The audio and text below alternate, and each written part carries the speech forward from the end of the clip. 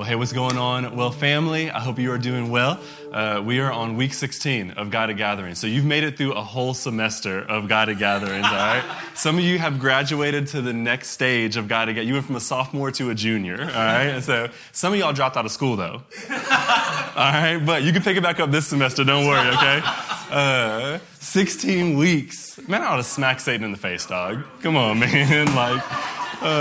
So angry. That's all right. God is doing work. Amen? Amen. Hey, our sovereign God is moving. We are not without hope, all right? He is bringing people to himself. We are seeing multiplication like we just said. People are being taken care of even where COVID has kind of crippled people, either in like depression or a loss of job, or the church is stepping up. God always moves in chaos, as Adam was saying earlier. And so, praise God. We are in the second to last week of Philippians, so if you have your Bibles, go ahead and grab them. We'll be in Philippians chapter 4 this morning. We're going to camp out there, no other scriptures, just there, so feel free to turn out and camp there. If you want to pause and go grab a Bible, please do that. We want your eyes on the Word, okay? And so as you're turning there, so far in this letter, Paul has given us a ton of theology, how we should be thinking about God and this world and his word. And we've talked about theology, but now Paul kind of shifts us to get really, really practical. And listen, church family, if your theology does not lead to functional, applicable change, then you may be studying theology, but you're probably not engaging with God in the process. You see, true theology doesn't just study about God, it actually studies God himself. And when you study God, you begin to change and you begin to change the world around you.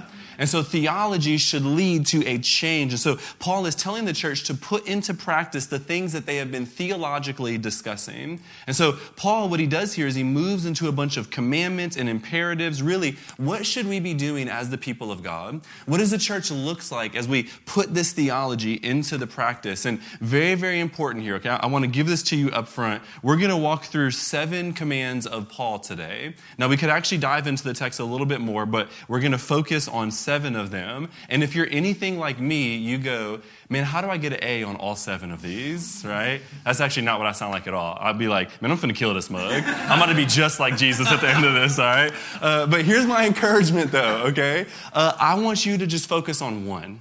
Just one this week. And in fact, maybe even right now, I would encourage you to say a silent prayer in your heart and ask the Holy Spirit, which of these do you want me to focus on so that I might look more like Jesus Christ? And so pray that even right now, that one of them would almost illuminate. It would be like Braille coming up off the page where he says, this is what I want you to do. Because here's the reality. We can likely grow in each of these things, but ask him to convict you, to begin to move by the power of God, which we'll talk about in a second, to change you into Christ that much more. Let him speak into your heart. And then I think as you begin to apply any one of these, he will also begin to bring these other ones out and continue to transform you into Christ. So let's focus on one today, bet? Yeah. Cool. Okay, I'm going to have my good friend Rob go ahead and read the section we'll be covering today, and then we'll chop it up some. So Rob, take it away.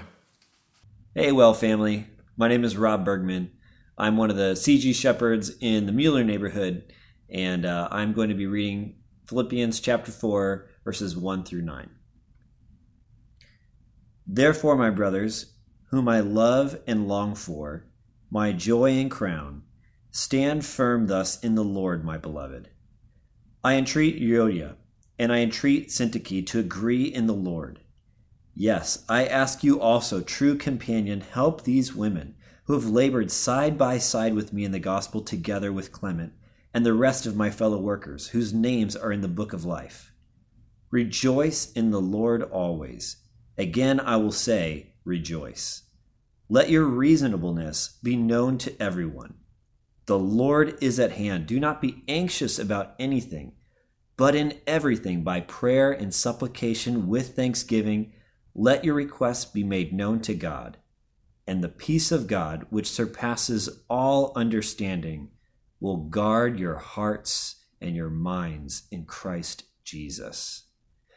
Finally, brothers, whatever is true, whatever is honorable, whatever is just, whatever is pure, whatever is lovely, whatever is commendable, if there is any excellence, If there is anything worthy of praise, think about these things.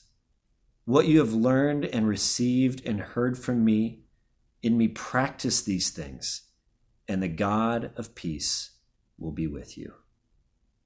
This is the word of the Lord. Now, before we get into how we look like and walk more like Christ, notice where the power to do this actually comes from. You see, in almost every one of the commands, Paul uses the phrase in the Lord or in Christ or with God. So it's the Lord who gives us grace and power to actually look like the Lord, to begin to imitate him. And oftentimes we don't find victory in these areas because we're walking in our own strength and we're walking in our own power. We are not walking in the victory that has been afforded to us by the blood of Jesus. And so we try to carry this weight by ourselves and we try to walk in this and then we end up growing weary, or we end up overcoming it a little bit, but then we grow arrogant because we think that we're the ones that have done something. But if we realize that our strength comes from in the Lord, then we will not grow weary or faint-hearted, nor be arrogant, but humble as we overcome sin that captivates us in our life, because we know where and who this strength comes from. All of the power that you have to overcome your shortcomings comes from the overcomer himself, Jesus. He's the one that gives us strength. And as he has poured out his blood onto your lives, we need to realize that we are blood-bought sons and daughters of God, and we have power, therefore, to overcome sin. You have power in God. Well, family, listen, you are not weak. Sin is not your master anymore. You have submitted yourself to a different rule, and he is good, and he has good for you, and you have power to overcome this. And so you are a freed son and daughter of God. Let's live like it. Let's begin to walk in our freedom. Your ability to overcome any sin has already been afforded to you by the supremacy and sufficiency of our King Jesus. You can overcome this. It is all because of Jesus. Amen? And so let us walk in that. I hope you never get tired of hearing the name of Jesus. I told y'all a couple of weeks ago, right? Something about that name, Jesus. Well, all right. So let's keep walking in that, okay? Before diving in, listen, family, Paul is not telling you to try harder. That's not what he's doing. Now, all these commands, they actually do take effort. We are not lazy as the people of God. Christians work, all right? But ultimately, the power to overcome this comes from Jesus. We are able to overcome because of our relationship with God. And as we fix our eyes on God and fall in love with Christ, we actually walk in this. And so what are we called to here? Well, I'm going to call each of these commands labors of love, because it takes work. There's a labor, but it's because of the love of Jesus that we're able to overcome this, and the way that then we should love each other and walk out in that. So the first labor of love is that of discipleship and love, okay? If you look there in verse 1, I'll be fair, the imperative or the command is actually to stand firm. And so endurance is the command. However, I want you to look at Paul's words there. He says, Paul loves them. He calls them brothers and sisters. That word brother is just a plural word. It's a brother and sister. He calls them beloved. He says that he loves them. He longs for them. They are his joy in his crown. Do you see anyone like this? With this much affection and love in your heart? Do you disciple people and do you pour into them enough where you begin to feel like this about them? You see, so often we do not give our hearts to other Christians like this, and therefore we actually miss some of the affections and the feelings of God himself. And we miss being poured into by God to then love like this. God feels this way towards you. This is how he longs for you. He loves you. You are his joy. The joy set before him. That is you, family. And now he wants us to imitate that and love others like that as well. You see, we're so quick to become discouraged or disenfranchised with people that we give up on them. And then we do not love them the way that God calls us to. Or we're so quick to build the organization of the church. We're so quick to do ministry that we miss the very people that Jesus died for. Listen, Jesus did not bleed for a building. He bled for his bride. And so we need to love his bride, to pour our lives out. Jesus sees us. Paul sees the church. And so we should see people, even if it's on crappy platforms like Zoom right now, right? Look, that's better than nothing, y'all. Can we see each other in the midst of this? Do you care for the people that you are discipling enough to have this much affection for them? Listen, if not, you're missing a part of the beauty of being a Christian, which is having your heart inflamed for the people of God. You're missing a piece of God's love himself. And so literally you will start to feel what God feels, and those feelings are real. Too much, kids. Too much Frozen, man. I heard the harmony there, right? If you don't got kids, don't worry. You'll catch it later, okay? Man, what if we love people like this, family of God, all right? So maybe that's what you need to think about this week. Maybe that's the one you need to work on. The second labor of love, though, is that of unity. You go down to verse 2 and 3, and notice Paul's plea here for these sisters. That word entreat, it means to urge or to almost plead with them. Notice he actually says it before each of their names. So he's not picking sides here. He's not trying to highlight one over the other. He's pleading with both of them to be unified. In fact, the Greek word there to entreat is actually the word parakaleo. Para means with, and kaleo means to call. And so it's to call alongside with someone. In fact, it's the same root word for the Holy Spirit, our paraclete. The one who comes alongside with us, walks with us, literally becomes one as he dwells inside of us that we might walk together with him towards Christ. He's saying to do the same thing. He's literally saying, listen, I'm begging you to be unified. This is a strong word. It doesn't come across strong enough in English. He says, I'm begging you, sisters, be unified. Now, look, this is sort of awkward, y'all, right? Like imagine me just like calling somebody out right now in the middle of the sermon, okay? Remember, this was read aloud to the church, right? And so you got to imagine they're sitting there looking at each other throughout the sermon, angry over God knows what, right? But Paul's going in Philippians 2 and he's like, look, I want you to lay down your life for the sake of others. And you know they looked at each other like,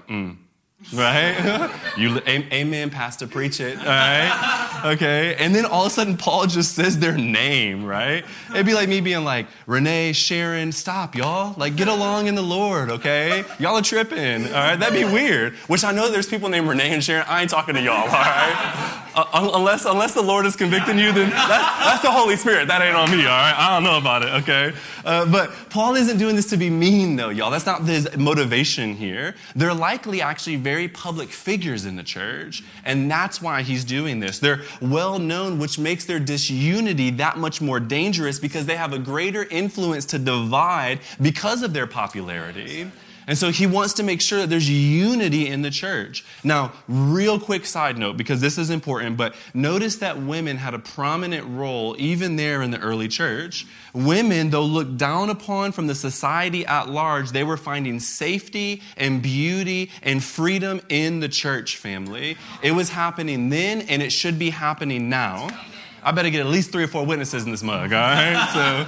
All right, but look, they're laboring side by side with Paul. That's how we know they had influence. Paul's this great apostle. They're here with him, laboring with him. In fact, their names are in the book of life, which is why they should be unified in the first place, because they are both bought by the same blood of Jesus. They're sisters. Now, this is really important, okay? Not everyone who disagrees with you is an enemy of the cross, like Adam talked about last week. That's not what's happening here. There's a major difference between enemies of the faith and disagreements in the faith.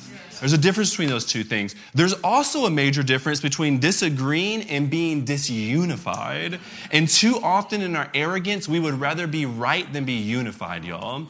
And I see that all the time. This is literally happening even right now in our society. Satan always uses disunity to halt the mission of God and to cause the love of God to grow cold in the church.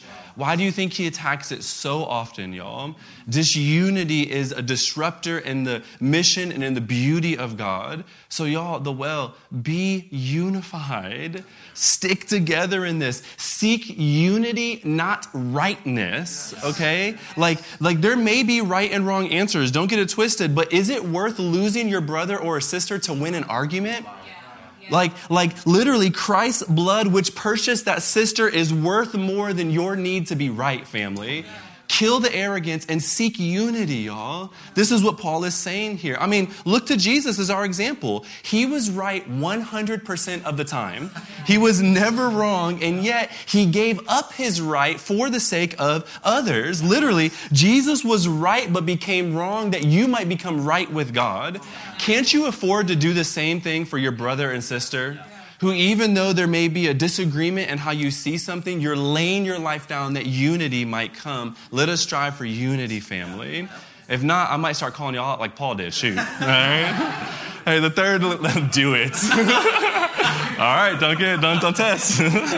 Hey, the third labor of love is that of joy, okay? Maybe you need to focus on unity, maybe discipleship. The third one here is joy. We talked about this a lot in previous sermons, so I won't belabor this, but Paul says, rejoice. Oh, what, you ain't hear me? Again, I say, rejoice, all right? He's so nice, he had to say it twice, all right? Rejoice. Remember, in the Lord, though, we're not finding some false, awkward joy that we're trying to muster up some happiness based on a circumstance or situation. Our joy is not based on circumstances, but based by the blood of Jesus, family. He purchased this. Joy comes from our relationship with Jesus, not how well things are going in your life. You tracking with that? We got to find this. Look, no cap. This week I was bitter, y'all. Like I was really, really angry. When Austin started spiking again, I was saying some unchristian things to a virus that could not hear me. All right. But I was like angry. And I was talking with my wife at one point and I was like, she said something like, oh, well, I was like, man, skip COVID. Right? And she's like, well, man, skip them too. Man, skip him too. I just started skipping it. I was ready to scrap, y'all. All right. And literally I was walking down the street kind of hoping that somebody who passed me would be like, hey, your black life don't matter, just so I can find a reason to fight. Like, I was just angry, all right? I was literally, what am I doing? I'm allowing my circumstances to dictate my attitude. I'm angry at the situation, and now all of a sudden it's affecting my joy because I'm forgetting that I was purchased and that COVID or race relations or nothing else can strip away my joy that is in heaven enthroned, unable to be moved off the throne, Jesus. He is my joy. We need to rejoy ourselves in Christ over and over and over again, family. Francis Chan, he's a pastor and an author in California, and he says this. He says, most people think that you get joy when you get what you desire, but real joy comes when you realize what you have.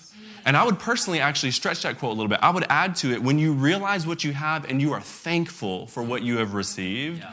Here's the trick, y'all. In the Lord, if you are in Christ, you have everything. Yeah. You have eternity already. There is nothing that you lack, and even your suffering right now is nothing more than deposits that will be turned towards your good 100-fold in the kingdom. And so even our suffering, we can rejoice in knowing that God is for us, that all things will work together, that we will be with Him one day. Yeah. We need to find our joy in Christ. Are you allowing this season to rob from you what Christ already paid for? Yes. Don't do it. Fight for your joy. Rejoice in the Lord, family. The fourth labor of love is that of graciousness there in verse 5. Paul says, let your reasonableness be known, okay? That word is actually, it's impossible to translate. In the CSB, it's graciousness. In the ESV, it's reasonableness. The NLT is considerate. The NASB is gentle spirit. The NIV is gentleness. The King James is moderation. On and on and on, okay? Gordon Fee, who's actually a biblical scholar, he said that this word here means to have a gentle forbearance with others. It's the opposite of being contentious and self-seeking. It's also translated in other passages as being patient or gentle. So simply put, extend grace towards others. Literally give them what they may not deserve. Are you known as a person that is gentle, that is kind, that is patient, that is gracious, that's considerate, that's slow to anger, that is peaceable? Do you even want these qualities that I just named? Or do you fantasize about position and power and glory? It's a big difference here. Jesus was humble, and he literally was the only one worthy of exaltation, and yet he humbled himself and was gracious toward us. Why does your heart keep seeking its own power? If the King himself gave it up, why aren't we willing to be gracious and to give to others what they do not deserve? Let us be a gracious people, and maybe you need to work on that this week. The fifth labor of love is trust through prayer, okay? With everything going on in society right now, it's easy to be anxious, almost understandable to be anxious, but it's not okay. Anxiety is a sin, family of God. It is saying, I do not trust the God that is over all things. Now remember, Paul is writing this from jail with his life on the line. If he's commanding us in this, we can follow it, okay? Most of the time, though, what happens is we try to create peace by ourselves. And so we feel anxious and worried, and we try to self-preach to ourselves that we shouldn't feel this way. Even the most gifted preacher publicly is probably a below average preacher to his own heart. Literally, we need something higher than us. You do not have to carry whatever burden you are carrying. You can give that up to King Jesus. Literally, peace is God's to give because he is the Prince of Peace himself, and we gain it when we come to him in prayer. He removes that anxiety. Now listen, I know there are clear medical and psychological reasons that some of us wrestle with this, and so by no means am I wanting to diminish this. However, most of the lies and the concerns and the anxiety and the fears are because we are lying to ourselves in our own head, and we're refusing to take that to God.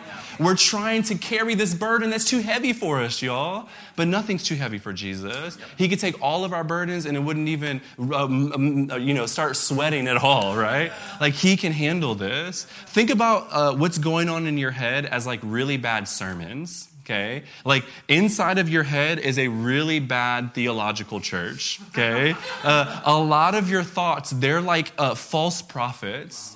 You need to listen to another and a better preacher, and that is the Spirit of God and the Word of God, and you find that when you come to God in prayer.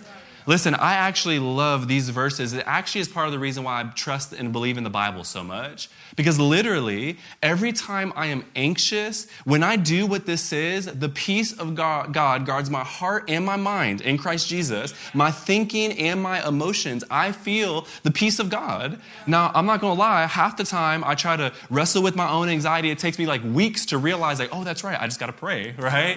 But every time I do what it says, now, you got to be a Christian. It's the person that's in Christ that gets this promise, okay? But literally, you also got to follow the plan. It's when you come to God with prayer and supplication with thanksgiving. So when you like, yo, God, why are we still in this, right? Like, man, it's okay to be honest before God, but that might not be thanksgiving. You might not feel the peace of God. But literally, when you follow this, God always comes through on his promise. I trust Scripture so much because this has always proven to be true. God's word never fails. When we submit to it, we get life. And God wants to give you peace, which is yours through Jesus. Seek it, family of God. Stop trying to carry this burden alone. Maybe you need to pray more, and that's your labor of love this week. The sixth labor of love is that of godly thinking.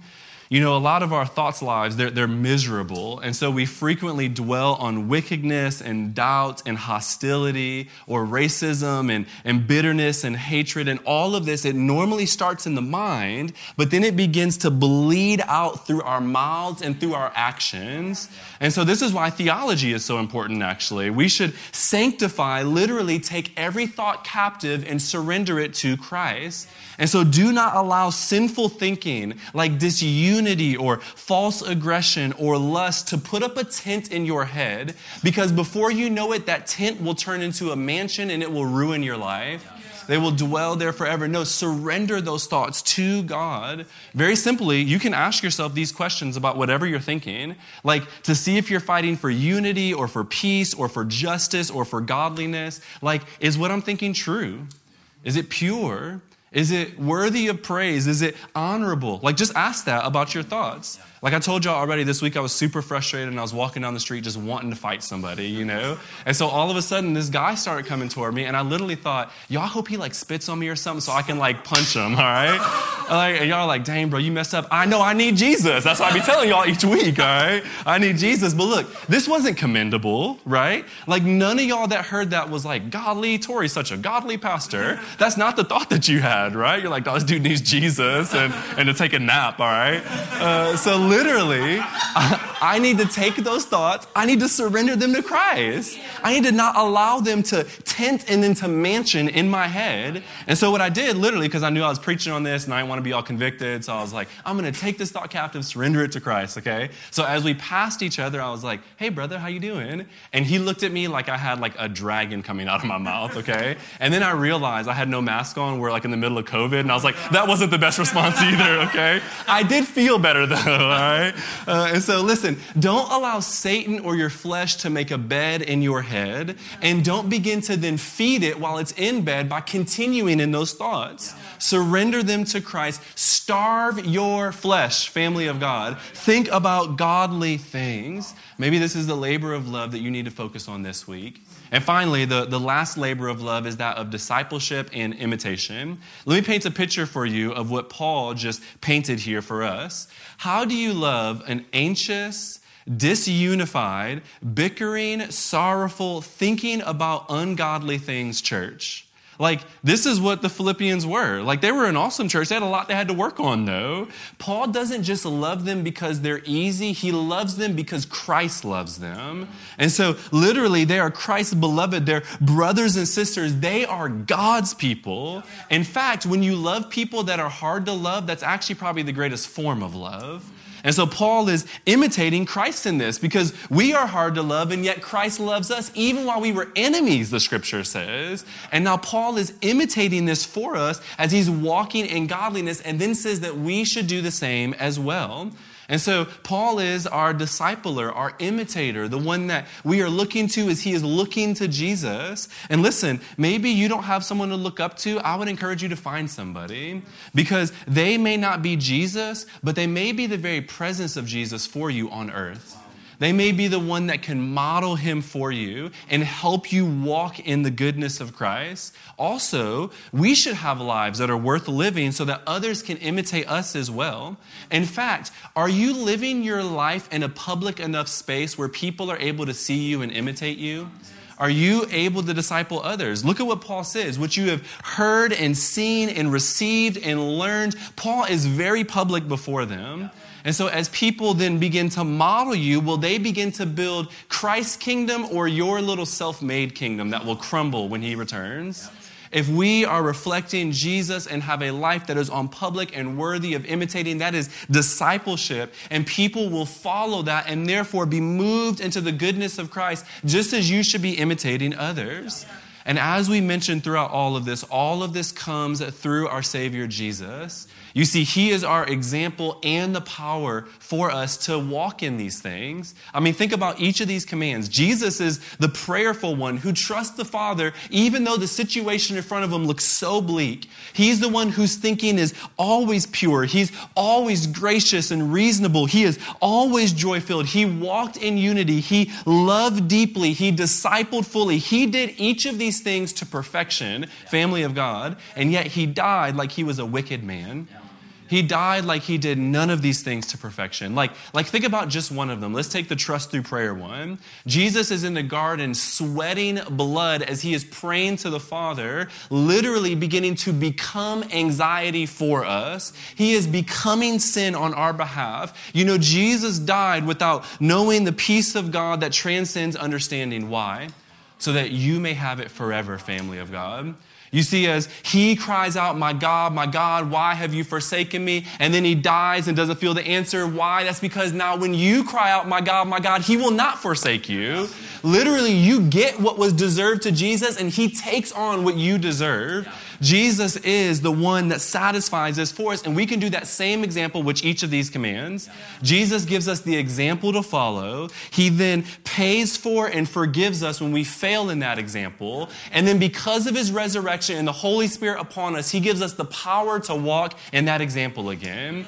That's why it is in the Lord. That's where the power comes from. As we fix our eyes on Jesus, he gives us the ability to overcome. And so, well, church family, let's do this as a church, y'all. Let's walk in the goodness of God. Let's love and be unified with each other in this divisive season, y'all. Let's be joy-filled. Like, what does it look like to mourn racism that has existed for centuries in this country and yet be joy-filled because God's peace has washed over you? This becomes a witness to the world around us, and people will listen to you as you fight for justice that much more because of your witness of the peace of God over you. And you will be like the black saints of old that even though they were literally suffering, they were singing in the midst of it. You better believe that was a witness to the world around them. And we can be the same thing in whatever our situation is right now, whatever struggle you're going through. What does it look like to have joy in the midst of it, family? It shows that we have hope in something greater than what is right in front of us.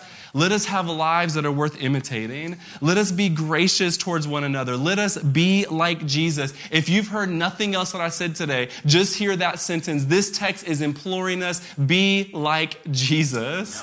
Be like Jesus. When you feel the peace of God, walk in that because He is the Prince of Peace. May we be children of light that bless this city, that bless our community groups, that bless our family, that bless our own souls. Let us walk like Jesus and love like Jesus and serve like Jesus and fight like Jesus and pray like Jesus and bless like Jesus. Let us be like Jesus. Amen?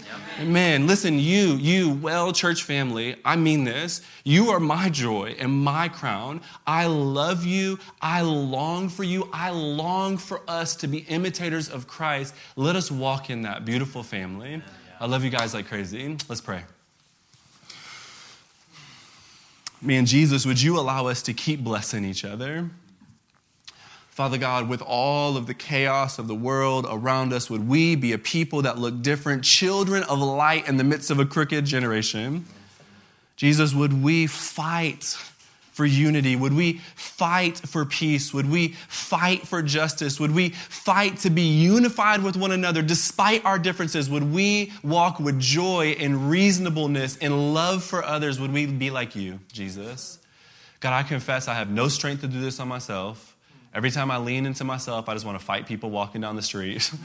But when I lean into you, you give me the ability to walk and to love like you did. Help us to lean into you, the God who already purchased everything we need for us. We have everything we need for life and godliness. Let us walk in that. God, for those who do not know you, I pray they would hear the beauty of what it means to be a Christian, that their lives do look different, that they can bless the world around them, that they can overcome the sin that they're struggling with because you overcame it for them. And for all of us who have received you, let us walk in you, Jesus, and imitate you to the world around us. Christ, help us to be imitators of you. We love you, our blessed and our beautiful King. We pray these things in your precious name.